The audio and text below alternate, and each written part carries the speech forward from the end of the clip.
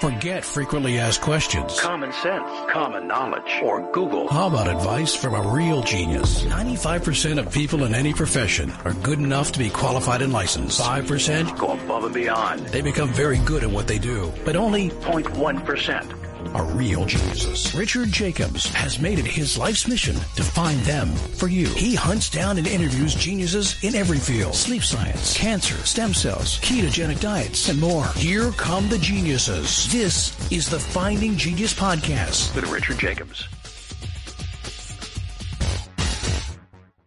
Quick note before we begin, the Finding Genius Foundation, as part of the Finding Genius Podcast, has recently completed a book about understanding viruses. So the creation of this book was to interview 100 virologists, ask them a lot of deep, difficult questions, take the most difficult questions, and then re-interview the top 25 or so and ask them the hardest questions I could think of.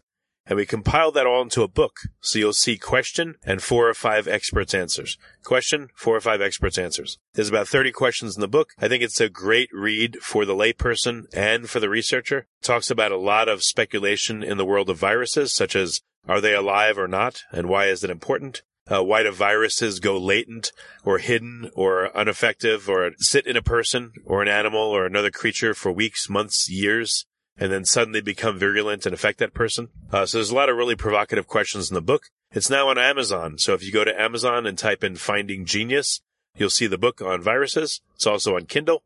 The Audible version is in production and should be ready in approximately a month. But if you want to go and order it now, you can do so again by going to Amazon or Kindle, or go to findinggeniusfoundation.org and go to publications. There's an opportunity as well to get the transcripts of all the interviews and to hear the original interviews themselves. If we put them all together, the book would be about 1,000 pages, but we condensed them down to make it juicy and concise and tight and very interesting. So I hope you'll check out the book. We're now working on one about cancer, but this is going to be our goal is 3 times a year to come out with these masterclass books that I think will inspire new scientific research, and I hope you'll check it out. Thank you. Hello, this is Richard Jacobs with the Finding Genius Podcast, part of the Finding Genius Foundation. I have Dr. Gary Forsman, MD. He's a medical doctor and internist. He's the founder of what's called Middle Path Medicine, and we're going to talk about his integrative approach to cancer therapy and regenerative medicine. So, Gary, thanks for coming. It's great to be here. Yeah, if you would, tell me, is your practice just clinical or is it research as well? It's entirely clinical practice. Middle Path Medicine has kind of been, it's actually been my business name for almost 12 years now, I think, as far as that goes. And kind of this approach where I do my own practice where it's, for quite some time, I had heard people saying, hey, Western medicine says this, and they kind of point to one side, and natural medicine says this. And the truth I've always found is in the middle. And obviously in a very polarized world, Middle Path Medicine is almost like an anomaly. Well, standard of care and everything is like, it's just radiation, chemo, surgery. And that's what we try to get across to people is that this is what standard of care. If you see an oncologist, even if you see 3 oncologists and they go to the best centers in the world, you're going to get basically one opinion about what to do, and that there's many other ways of looking at cancer out there. So what is your approach? How do you look at cancer? Well, and I know I shouldn't say I know this. I've looked at a few of the podcasts, and you've had Thomas Seyfried on and the metabolic approaches to cancer. And I think that is a part of the answer to looking at how do we look at this disease we call cancer, and how do we transcend some of the thoughts both in Western medicine, and also you see the same world in the natural medicine world too, where if you go to an integrative cancer conference, if you want to start a fight, just start talking about diet, or a bunch of natural people that we're so attached to our approaches that sometimes we don't bring the person into the conversation. So in terms of my approach to integrative cancer therapies is that the person is there to make the choice about how to approach their cancer. And sometimes that means a more Western approach than I would do. Sometimes it means even a more natural approach when I think a certain form of targeted chemotherapy for their very specific form of cancer might be the better option. So it's patient-oriented, which is really what integrative medicine is supposed to be, which is providing tools to your patients and allowing them to make better informed decisions about how to approach cancer. I mean, we can dovetail off of that, but it even comes down to the diet approaches, yes. Well, in regards to diet, I mean, if you live, 85 years, the only thing that goes into your body is liquids, air, and food. So how could it not affect you and all your cells? That makes no sense. But I guess that's the... Well, again, goes into that. Within natural medicine, there's this basic tenet is that nutrition treats people and not diseases. And it's one of the things I really try to focus on with people, because if they've come to me and they say, Gary, or Dr. Forsman or whatever they're saying, Gary, how do I approach heart disease? What diet should I have for heart disease? Which diet should I have for cancer? For the majority of people, they're missing the point. It's which diet should I have for me? Okay. Because, and we'll of course get to later stage cancers in just a second, but because the basic truth is nutrition treats people and not diseases. And through the transitive property, if they give the right nutrition for that person, then you will find that form of nutrition will treat that cancer. And of course, as you probably are well aware, an ounce of prevention is worth a pound of cure. So that form of nutrition is going to be right for them for prevention as well as treatment. And what that means is, so back to my experience going to many, many integrative cancer conferences, and the thing I was saying about the attachment that different doctors have to their dietary approaches, because they still are doctors out there in this world who are still afraid of fat, believe it or not. They think eating any fat is a cause of cancer, eating any animal protein cause of cancer. Of course, there's the fungal theories and a whole variety of other ones out there that each doctor group tries to, sell to their patients that you have to juice to treat cancer. You have to eat this way to treat cancer. And of course, for the majority of people, essentially they've become a disease that so happens to have a person as compared to a person who so happens to have a disease. And that's where we lose it in Western medicine, especially, is we're treating diseases. We're not treating humans. Because as you well know, each human who has any disease, and this is true for cancer, for heart disease, for anything, autoimmune disease, is you're really trying to diagnose the person and not diagnose the disease. And so, of course, and this takes us to the metabolic approaches to cancer, the further you go along in a disease, the more serious a disease is, it is important to treat the disease more so than the person. Because the kind of joke goes like this: if somebody is hard to stop beating, you don't ask them what body type you are before we do CPR. We do CPR because we have to save your life, and your history is kind of irrelevant at that moment, assuming we want to save you. I mean, regular medicine is fine with emergency acute stuff, but this is more chronic. So what? Correct. Again, what is your overall method for treating people? How do you assess them, first of all? And that's the part. So when they come to see you, you ask them about, this is back to the treating the individual. Okay. So the most common cancer I see is breast cancer. And each of those women and I'm just going to use that as an example that we could obviously dovetail into other forms of cancer. Each of those people have a story behind what is their history, what is their dietary approaches, so that have led to what they associate with this cancer. So if there are people who've come to me with any system of eating that have had breast cancer, at this point, yes. Okay. For the most part, when you look at this lady who wrote Radical Remissions, for the most part, you have to switch their diet because the human organism, to get better, has to make a change. Okay. And if you look at the idea of using ketogenic diets for everybody, especially for the people who are stressed about that kind of eating, they've grown up, they're vegans, they're juicers. The stress of changing their diet that radically can be actually make them do worse. I've seen the same approach, of course, with people who are doing macrobiotics. I've seen it where I thought macrobiotics helped people, and I've seen it where it's probably killed because of the stress factor. So the idea is to ask them, this comes into treating people, and that's what we were saying is it's a clinical practice. Is the research we're doing, as they say, a research with an N of 1, right? Which means each person you see is their own clinical research trial. Of course, you use data to talk to them about the best approach to their cancer, but especially when it comes to the breast cancer, as there's so many societal and sexual and other implications that many women carry with this cancer, that you have to ask them about that before you even get to their diet. So, what is your stress levels? How are we dealing with that? Where do you see this cancer coming from? And so that's the key. So I've had patients with any form of cancer, colon, breast, etc., where the first thing we talk about is actually their relationships and their stress levels. And yes, of course, we get to the dietary approach to it. My basic template for diet, I'm sure you're aware, is actually I start with the basic paleo principles. Paleo diets are very straightforward. You should eat like a human because you're human. You should avoid processed foods and processed, not just the white stuff, but basically foods with labels. And I do think grains are the most pro-inflammatory foods that we find in anybody. So if I can get them to cut out processed foods and inflammatory foods like grains, I actually think we've gotten the vast majority of the benefits of diet that we can get for them. That's the primary thing we do dietarily is say, listen, start with paleo. Now, and paleo is the template. You know how this is that people want to make dietary systems into belief systems. And we're trying to just say, hey, the Paleolithic diet just is the basic, the perfect human diet, whatever term people are coining out there is you should eat like a human. Tough to argue with that. You should eat real food. Tough to argue with that. Your carbs should come from fruits and vegetables because the biological response modifiers known as carotenoids and bioflavonoids and oligomeric proanthocyanidins and all the other cool things that make fruit and vegetables so interesting to the human that talk to your genes. Those are the things you need to help fight off cancer. So get, locally grown organic foods and you will be talking to your gene profile, helping your immune system function and helping with this programmed cell death thing that we talk so much about with people with cancer. And that's how you really get to it because, is keto the right diet for everybody?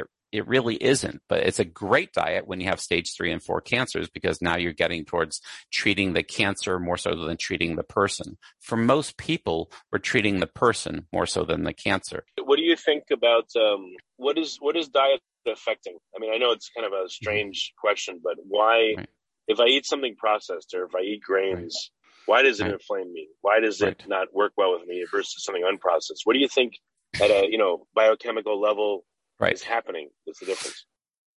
Before we continue, I've been personally funding the Finding Genius podcast for 4.5 years now, which has led to 2,700 plus interviews of clinicians, researchers, scientists, CEOs, and other amazing people who are working to advance science and improve our lives and our world. Even though this podcast gets 100,000 plus downloads a month, we need your help to reach hundreds of thousands more worldwide.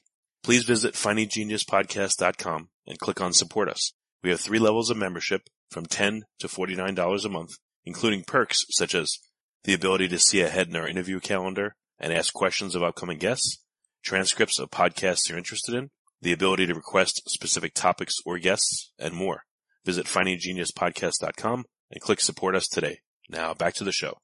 Well, again, obviously there's multiple levels of answers to your question. So let's start with the kind of simplest thing. So, processed white foods. So talking about things with high glycemic responses and high insulin responses. So the first thing you're looking at is, I'm sure you're well aware, is that the PET scan is using a tagged glucose molecule. And we do know that cancer has radically increased, depending on the cancer, from 10 to 40-fold increases in insulin receptors and glucose receptors. So we know that the fuel for cancer is primarily the glucose molecule that we need. I should say we need as well, which we can run on as well. But we do know that radical shifts in our sugar and in our insulin levels, sugar serves as a rapid fuel for cancer, and the increase in insulin, most people out there know that insulin's primary job isn't to lower blood sugar. Insulin's primary job is to store the sugar somewhere. Okay. And that's usually in fat, which is the primary thing we're concerned about in terms of long-term cancer risk, but also is used to help get the high insulin receptors. The increase in insulin will make sure that the tissue with the highest level of insulin receptors will actually consume more glucose. And this, of course, is going to be the cancer cells. So the first level of that is if we cut out processed sugars, then we are doing a huge benefit for the person's overall health and especially, decreasing one of the fuel sources for the cancer. The other side of it really kind of comes from all the toxic things that we find within our food supply. But the main thing I would be concerned about are the excitotoxins, the glutamates and the monosodium glutamates, all of the excitotoxic artificial sweeteners that people shoot for.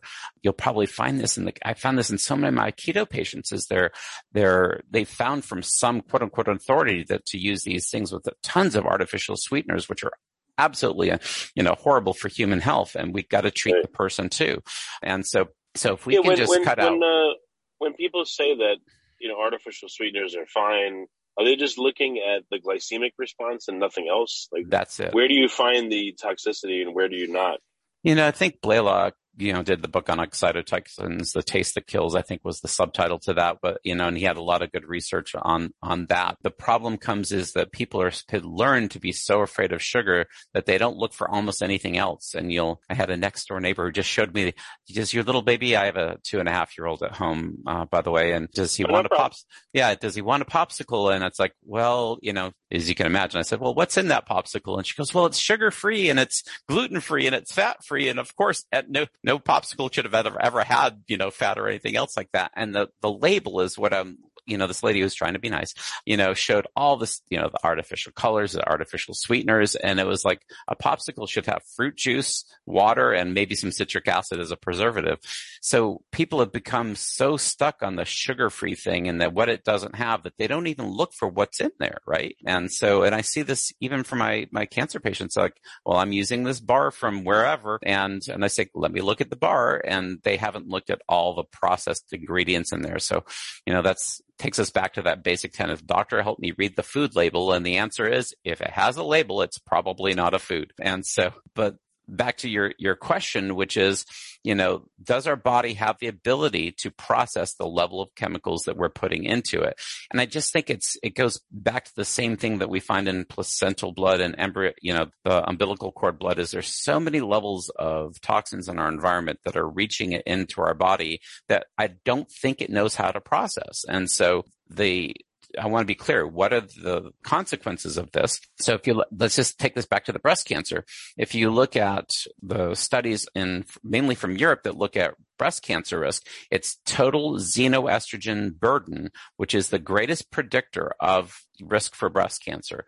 If you like this podcast, please click the link in the description to subscribe and review us on iTunes. Now, most of those xenoestrogens are coming in topically, right? Xenoestrogens are coming in, but they're coming in from the plastics that we're drinking from our water bottles. They're coming in from our cosmetics. So xenoestrogens are the leading predictor of why a woman gets breast cancer, because it's a toxin that your body will store in the fat cells, and the breast is the canary in the coal mine of toxicity. It'll store these toxins next to a metabolically active tissue known as the mammary tissues. And that's why I think the breast is actually the canary in the coal mine of toxicity. So this toxic burden, this organic, which is why we're trying to get people to have an organic lifestyle, whether that's food, but also cosmetics and bath care products, etc. Can you give me some names of, first of all, artificial sweeteners? I know we can't name all of them, but okay. A few predominant ones that are bad, and then xenoestrogens too. Okay, so sucralose, acesulfame, and aspartame are the classic, artificial sweeteners to avoid. Saccharin was a bugaboo there for quite some while, right? But saccharin probably has less of a toxic effect than the ones that replaced it, which are sucralose, acesulfame, and aspartame, and so those are the artificial sweeteners to avoid. Xenoestrogens really are not going to be listed under the food ingredients, but they'll find anything that's basically that you're heating or cooking in plastics. And again, the plastic water bottles, that's the BPA and the BPS. Okay. And be very clear, BPA-free water bottles, meaning plastic bottles, usually have another xenoestrogen known as BPS, which is maybe mildly less toxic than BPA. The rest of the xenoestrogens you'll find in the families, you'll find actually in your cosmetic products, and usually are in the families that they call the fragrances and the parabens, which have xenoestrogenic activity. And so those are the things that you're trying to avoid from a prevention standpoint. But obviously this goes into, an organic lifestyle that we're trying to promote for people. Let this diagnosis of cancer make a shift in your awareness where you know that what you put into your body topically and or orally makes a huge difference in how you feel, first and foremost, but also liberates your body's neurological function, immune system function that are responsible for the recognition and elimination of things like cancers. Okay. If you, for some reason or another, cancer won't eliminate the insults to your body, but you try to make it up by having good things, I don't know, bone broth, supplementation, exercise, etc., is there much of an effect? Or if you don't remove the bad stuff going in, are you kind of hobbling your ability to get healthy? Yeah, that's obviously a great question. I mean, One of my foundations of health I do for people is an hour a day for healthy exercise, an hour a day for meditation, an hour a day for food and food preparation, which, as you can imagine, the meditators will tell you an hour a day for meditation is not enough. The exercisers will tell you that that's not enough time for exercise. And of course, the chefs in my practice will tell you an hour a day for food and food preparation, time for eating, not nearly enough. So it's an interesting question because so many people want to solve everything through diet or through exercise or through those meditative practices. And actually, to be well, I mean, this is preventive medicine wise. To be well, you have to do all these.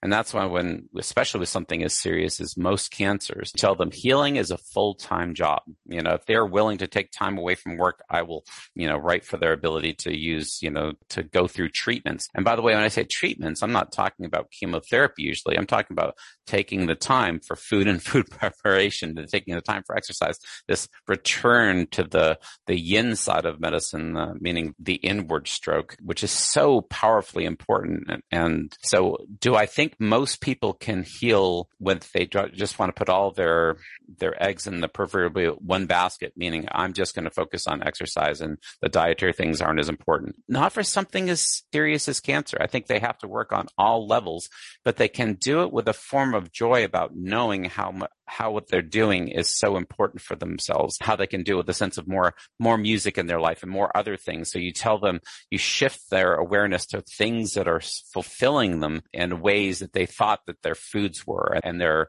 too much TV and all the other things that they were filling their lives with. So you have to make sure that they're filling their lives with other things, not just taking things away, because that's the imbalance, especially younger doctors, and that includes me. Well, that includes somebody who used to be me. I'm not a younger doctor anymore. Is that we get so caught up in the things we tell them to do. Usually it's like I said, eliminate xenoestrogens. And then you say, hey, what does that mean? And you say, well, these are organic. And you lead them towards things that they do, organic skincare products that are good, etc. So as compared to just taking away the body soap that you used to use. And so to answer your question directly, I think you really have to make shifts on all levels to get the healing that I'm looking for. Because my patients who have these radical remissions from cancer usually found that they bought in, done what they need to do to make the shifts in all levels, because they realize healing is something deeper than just changing a diet, just changing an exercise pattern, taking up a stress management program or a meditation program. So it's really about doing all the above. When you say all in, is it any more important if someone has stage 1 or 2 versus 3 or 4? Like, how much of a difference is there? What you need to do?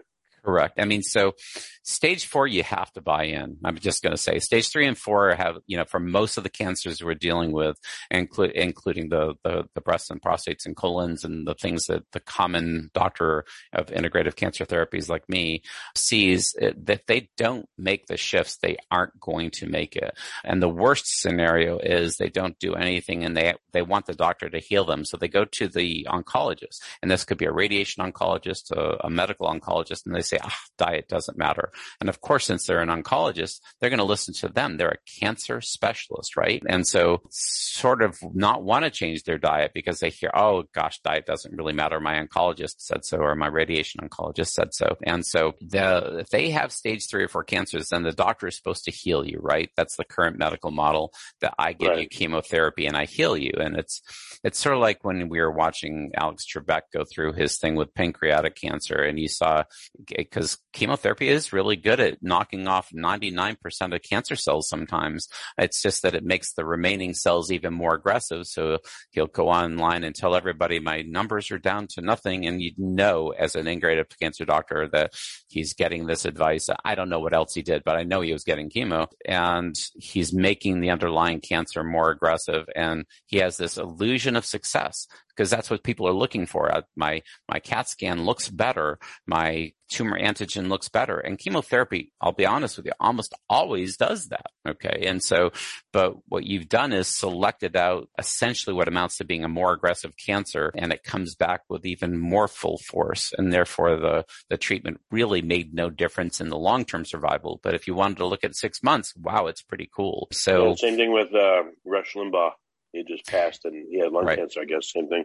Right, exactly. And you said short-term success. I followed Alex Trebek more than I did than Rush Limbaugh. But so that I can see, and from the outside at least, I looked a little bit. And so, but people they're drawn in with this short-term success thing, which chemotherapy almost always does. Radiation therapy almost always does. And then they think, gosh, I don't have to do anything to heal myself. I just can let the doctor heal me. And that's kind of when Western medicine has them, why we've made almost no progress in terms of survival, because we do I'm sure you know, the cut, burn, and poison approach to cancer. And the person essentially feels that there's nothing they can do because they've been told by the medical authorities, like you were saying earlier, the standard of care, there's nothing you need to do. I can cut, burn, or poison this out of you. And it's an easy, passive approach, because who really wants to feel like they have to change their diet? Who feels like they really need to deal with stress management? Yeah, it's weird. I mean, how could radical surgery and chemo? I mean, I guess people don't know until they've done it. But before doing it versus after doing it, I would think they're much more amenable now to doing diet and everything, because it's been so tough and so nasty to have this stuff done. You would think so, but the other side of things is I do see people, so doctors like me who do the integrative cancer therapies, very often the person I will see has been through every round of chemo, surgery, whatever else, and I'm unfortunately left with a shell of a human being left. And then they say, well, now since my doctor said there's nothing else I can do, what can you do for me? And that's not the phase you want to catch people at. Okay. And so those people usually, I'm talking more about, acceptance and end of life care, because the time to, like right now, I'm, writing articles about a lot to do with coronavirus and how you need to treat as soon as you even think you have it.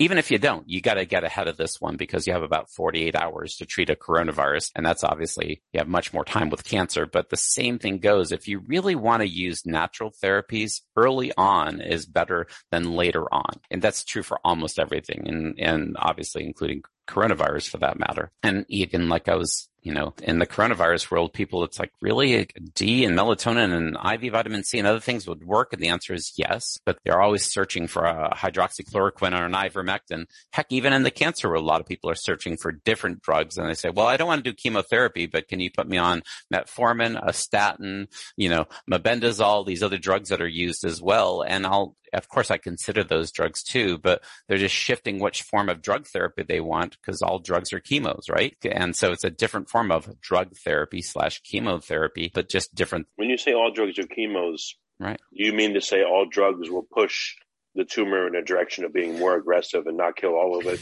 and predispose it to being worse? Great, and thank you for asking me to clarify.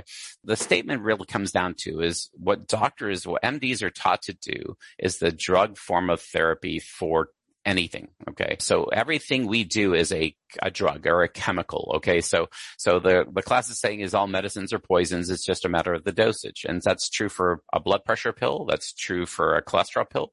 That's true for a diabetes medicine. Okay. And so, but the term that people use chemo out there is usually meant for cytotoxic chemotherapy, meaning drugs that essentially treat growth. Okay. So that's what we talk about as being chemotherapy is these drugs that are used specifically for cancer. But what they don't realize is every single form of medicine we use is a poison of some system, whether it's poisoning a certain enzyme involved in affecting your blood pressure or some other things. So whenever you walk into an MD's office, you're essentially asking for poison. Okay. And most people aren't aware of that. No, I thought you were just going to talk to me about diet and exercise for my blood pressure. Nope. Drug every time, because you went to the drug specialist. So when I was saying cancer specialists really aren't, I actually don't think I completed that thought. They're really not cancer specialists. The standard oncologist is a specialist and using poisons to treat cancer. Okay. And they actually very rarely, they usually don't even know about the off-label uses of other drugs, other forms of chemos, meaning other drugs, as an alternative way of treating cancer. They're used to only using chemotherapy.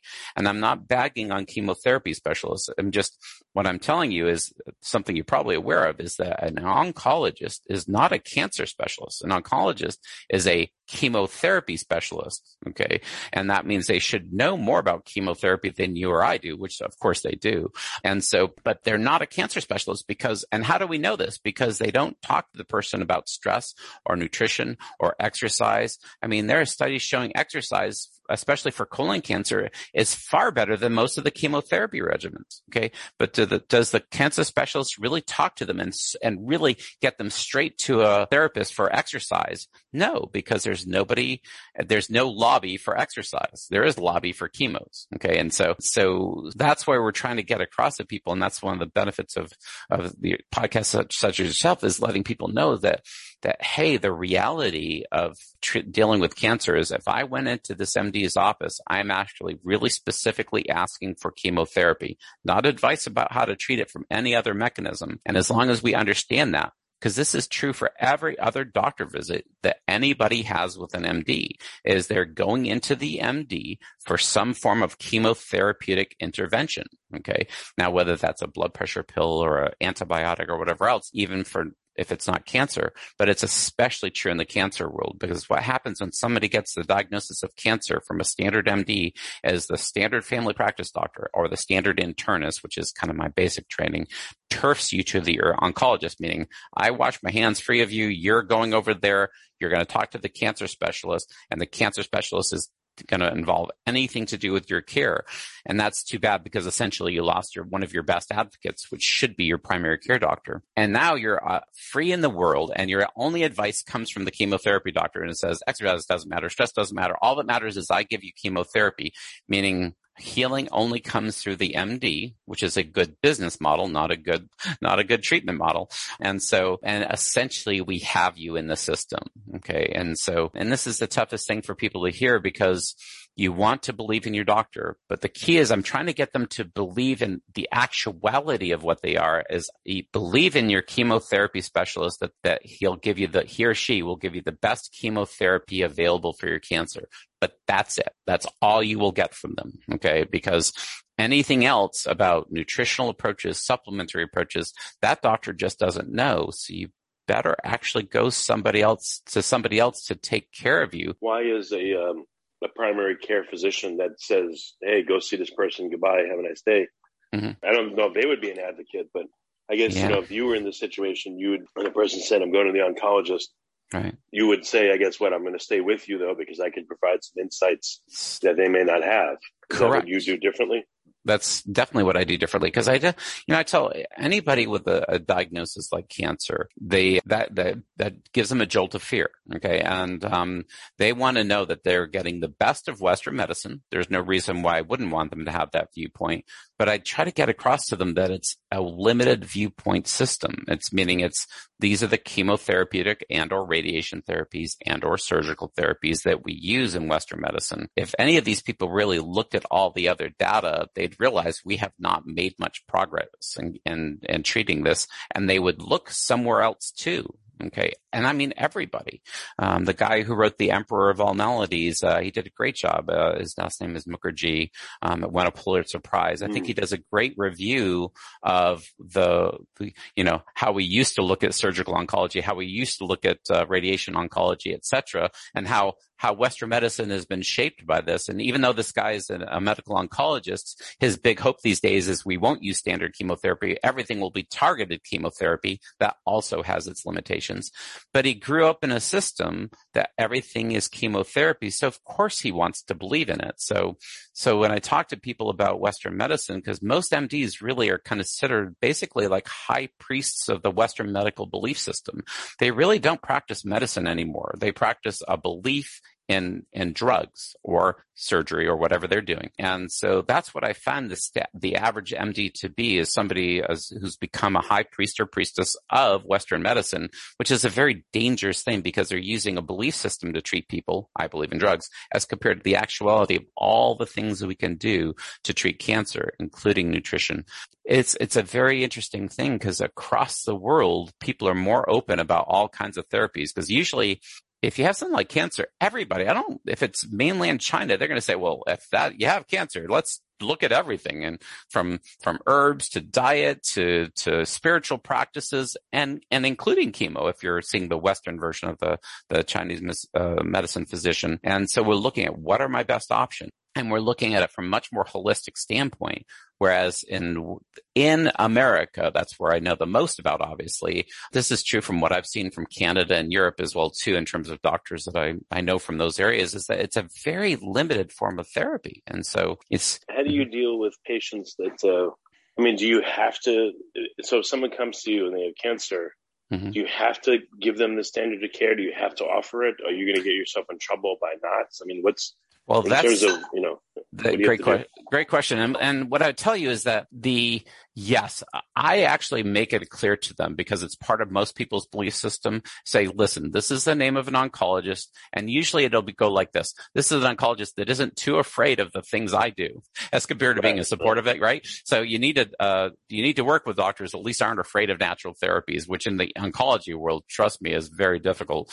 So these doctors, this is a radiation oncologist that knows what I do. This is a chemotherapy doctor. You need more information. You want to know, and your family wants to know, that you're getting the best of Western medicine, but here are the limitations. And this is where you have to be careful, Richard, because, if you take people's belief in their doctor away, and they think the doctor is the only thing that can heal them, you've actually kind of screwed them up a little bit, right? And so it's a fine line to play. So the answer is, I do this from a standpoint of yes, you need to see an oncologist to get their ideas about and get their data points, because they should know some more data points. Maybe there's a new chemotherapy routine that I've not heard of that has had increased success in their type of tumor. They need to hear about those things. And so is there a liability issue for most doctors? And of course for me as well too. But the reason I would tell you that I tell people to see an oncologist is they want to get more data, and the oncologist should know more about chemotherapy than I do, but they better, right? But you're correct. For many, the turfing from the primary care doctor is usually the liability things. They don't want anything to involve with treating the person with cancer, because it's such a scary diagnosis, and people might get mad at me if I try anything that isn't standard of care. Whereas my experience is that standard of care is usually what tells me what I shouldn't be doing. So I have to look at it much different, is that the people have to be aware of what standard of care is, but they have to be smart enough to know that there's little fragments of truth within it, right? And so, as a typical example, it's like my patients who take the statin drugs. Statin drugs work in the face of especially secondary prevention and treating cardiovascular disease. So there is a role for them. However, just lowering everybody's cholesterol is a horrifically bad strategy using those drugs, but that's what standard of care says to do out there. So, and what does that have to do with chemotherapy, with oncology, is because for decades now, through online, through advertising on TVs, people have started to believe that the only thing they can do for treating anything is a drug. Okay. And so, and if you start to go that way, before you know it, you're part of a populace that the only thing I can do to treat a cancer is a drug. And if you believe in that, firmly enough, if your voodoo is anything that isn't drugs, then you have to be careful, because anything I do would be therefore voodoo. Okay. And so you have to work within that person's belief system. That's why it's so important for everybody out there to be looking at improving our ability to see reality, which is a combination of book smarts with a wisdom tradition of some form of meditation, so you can see things how they are. Because most people don't seem to be able to extract or discern from, if they're even reading, if they don't seem to be able to grasp that knowledge and when I say discern, toss out the stuff that doesn't seem to be real and bring in the stuff to them that is important and real. Because there is crap within everybody's medical system, whether it's Ayurvedic medicine or it's Western medicine. And there's pieces we have to extract out of all of them to find something closer to the truth. So I know everyone's different. I know every situation is different, but are there any stories that stand out at you that are interesting that you can talk about?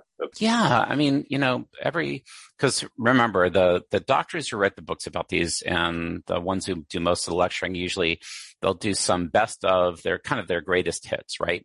Because you wouldn't do your stories of the person who came to see you and then, within months was dead, because that happens to everybody who treats patients with cancer. Okay. And so it's a hard profession. That's another part of this things too, is that there's dealing with people with these, illnesses is actually quite tough on my staff, me as well too, by the way.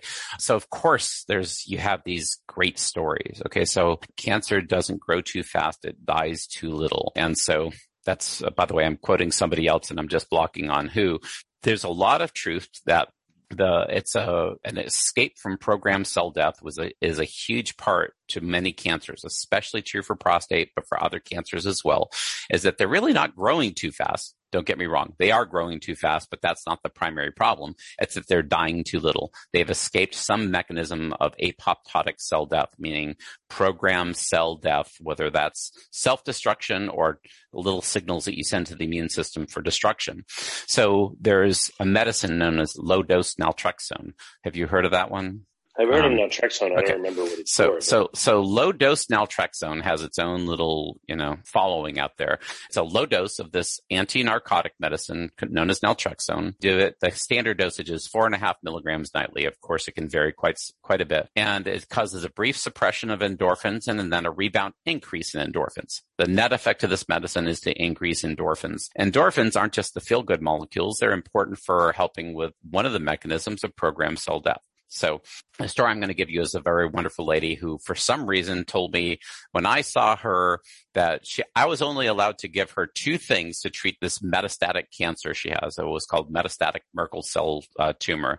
It's an unusual cancer, and we don't have to get into it, but and I looked at the tumor type, and since she gave me this parameter, I'm only allowed 2 things. Basically, I told her to change one aspect of her diet. I'm sorry, when I said, this is the one part of your diet I need you to change, and I'm going to give you low dose naltrexone.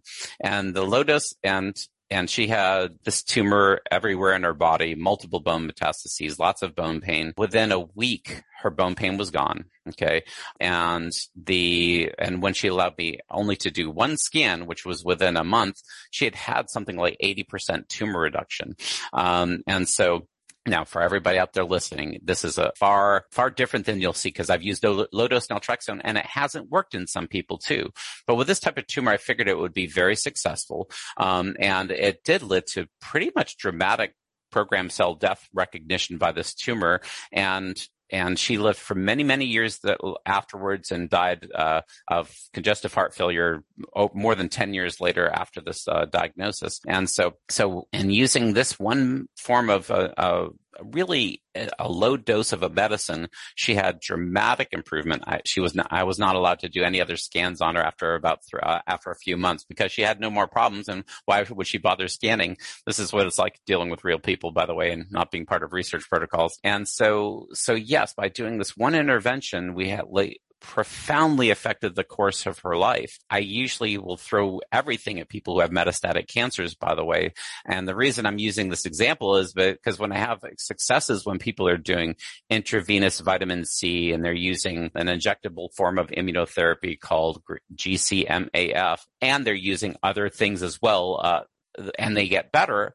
Of course, you and I both know we don't know for sure which one of those interventions worked the most. Was it that mistletoe therapy, etc.? So in a clinical setting, when you have especially stage 3 and 4 cancers, it's of course with stage 4 because she had it spread throughout her body, you usually throw everything at them, right? You're not throwing things one at a time because that makes no sense. You have to deal with so many mechanisms of action within the cancer. You deal with this improving apoptotic cell death. By the way, the main things I use are low-dose naltrexone and melatonin. High-dose melatonin, which is 20 milligrams a night, is probably one of the most profoundly beneficial things you can give to anybody, whether they do or do not do chemotherapy and radiation therapy. Really? Why? Yes. There's great. Wouldn't it suppress your own melatonin production? No. Well, again, when you're dealing with life-threatening cancers, who cares? I mean, sorry, but and for the most part, melatonin production, let's use that as an obvious one, especially in the cases of coronavirus, by the way.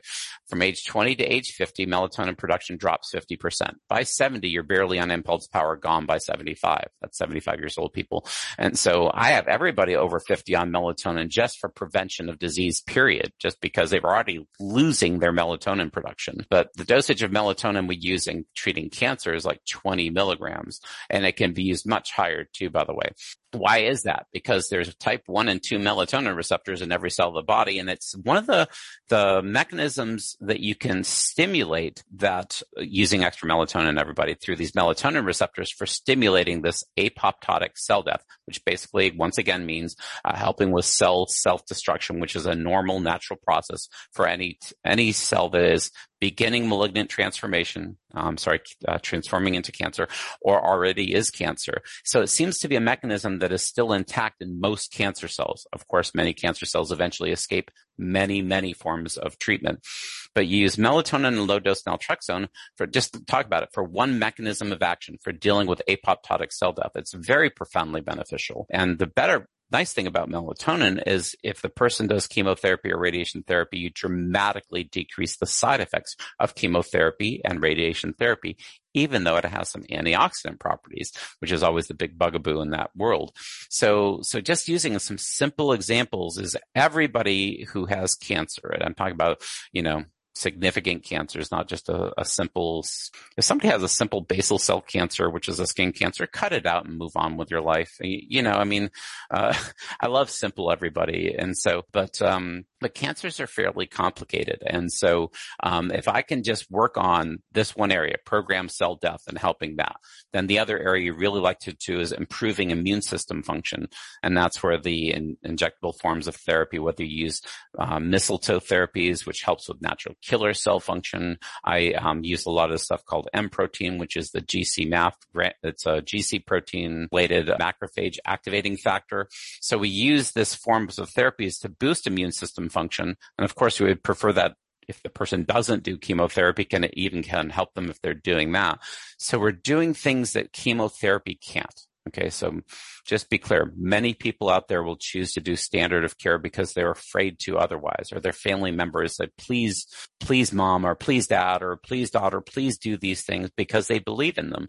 And so you have to kind of work around the fact that they're doing these treatments that often will kind of get in the way of your therapeutic success. And so, but you do it because it's part of that person's working belief system. And so there's just a sampling of things that an integrative cancer specialist will start working with you in terms of helping you should you decide to do chemotherapy or not do chemotherapy, because you leave that locus of control with the person. But there's a variety of things that we do to help improve them. And we all have cases where we attribute their treatment. Like, for instance, I use IVC a lot, and you get dramatic. IVC is high dose intravenous vitamin C, everybody, and usually in combination with other forms of therapies to make it work better. And you have dramatic improvements in cancer and tumor burden. And of course, you follow this like any other doctor with PET CTs if necessary. Tumor antigens are better because it's better to use the blood biopsy, as they talk about. So there's so many ways we have of treating people that go beyond the standard of care from a Western medical standpoint. But it's a very comprehensive approach, and it's supposed to be patient driven, meaning that somebody sees me on one day with stage 3 or 4 pancreatic cancer. They should be getting similar advice, but they could very often choose different approaches to get to the same outcome, because once again, treating the human who has the disease is what a natural medicine physician is supposed to do, whereas Western medical physicians focus treating on the disease that so happens to have the person. And sometimes both approaches are necessary, but that's why there's more and more. I got some certification through the A4M group, which is the American Academy of Anti-Aging Medicine. They have a fellowship in integrative cancer therapies. There's other groups that do the same thing, but it's good to also, align with other doctors who are doing similar things to you, so you know what's out there in the world. And you also have to know what your state licensing board tell you to do, and try to keep a low profile, because the last thing you need is, too much. When you do things beyond standard of care, they sometimes become liability issues like you were asking about earlier. And so you got to be careful about those things. Stick with things that are proven to work. Have evidence about what you do working. But, do I always wait for double-blind placebo-controlled trials to work on these things? And the answer is no, because they're simply not going to be done in our country. So you try to find the best evidence. And just for the audience and for you, the doctor world uses this thing called evidence-based medicine.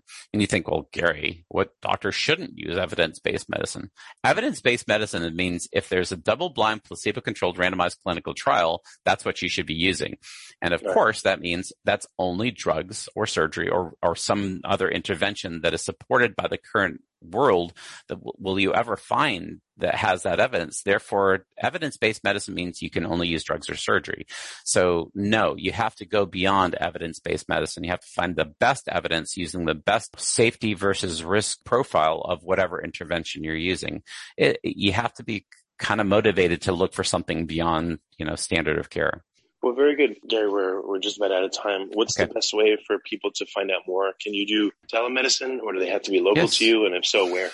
I mean, as you probably imagine, the last year has increased the amount of Zoom meetings I've been doing, et cetera, because I personally, kind of old school, like to see people and I like to have them in front of me and touch them and all that other stuff. And because there's something about the intuitive side of medicine that I do better in terms of seeing people, which of course has led to the Zoom meetings and things like that. So over the last year, we're doing more, with people in terms of all forms of integrative medicine, in terms of treatment, at a distance, so to speak, and less giving people advice. Obviously, if you want to do high-dose IV vitamin C, you have to come to someone's clinic, right? But some of these other things we can talk to people about through our website, which is www.middlepathmedicine.com. And so that's the best place to reach me. And we have a series of articles up there on cancers as well as a whole variety of other subjects. But the best place to reach me is through the website. Very good, Gary. Well, thank you for coming on the podcast, and I'm glad there's people out there like you instead of just the standard, which doesn't seem to be working very well.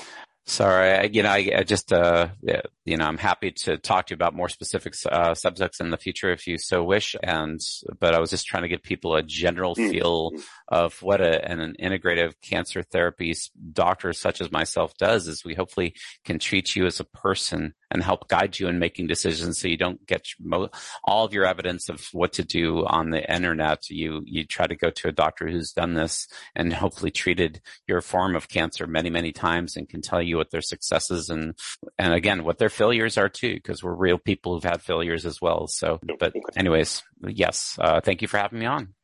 If you like this podcast, please click the link in the description to subscribe and review us on iTunes.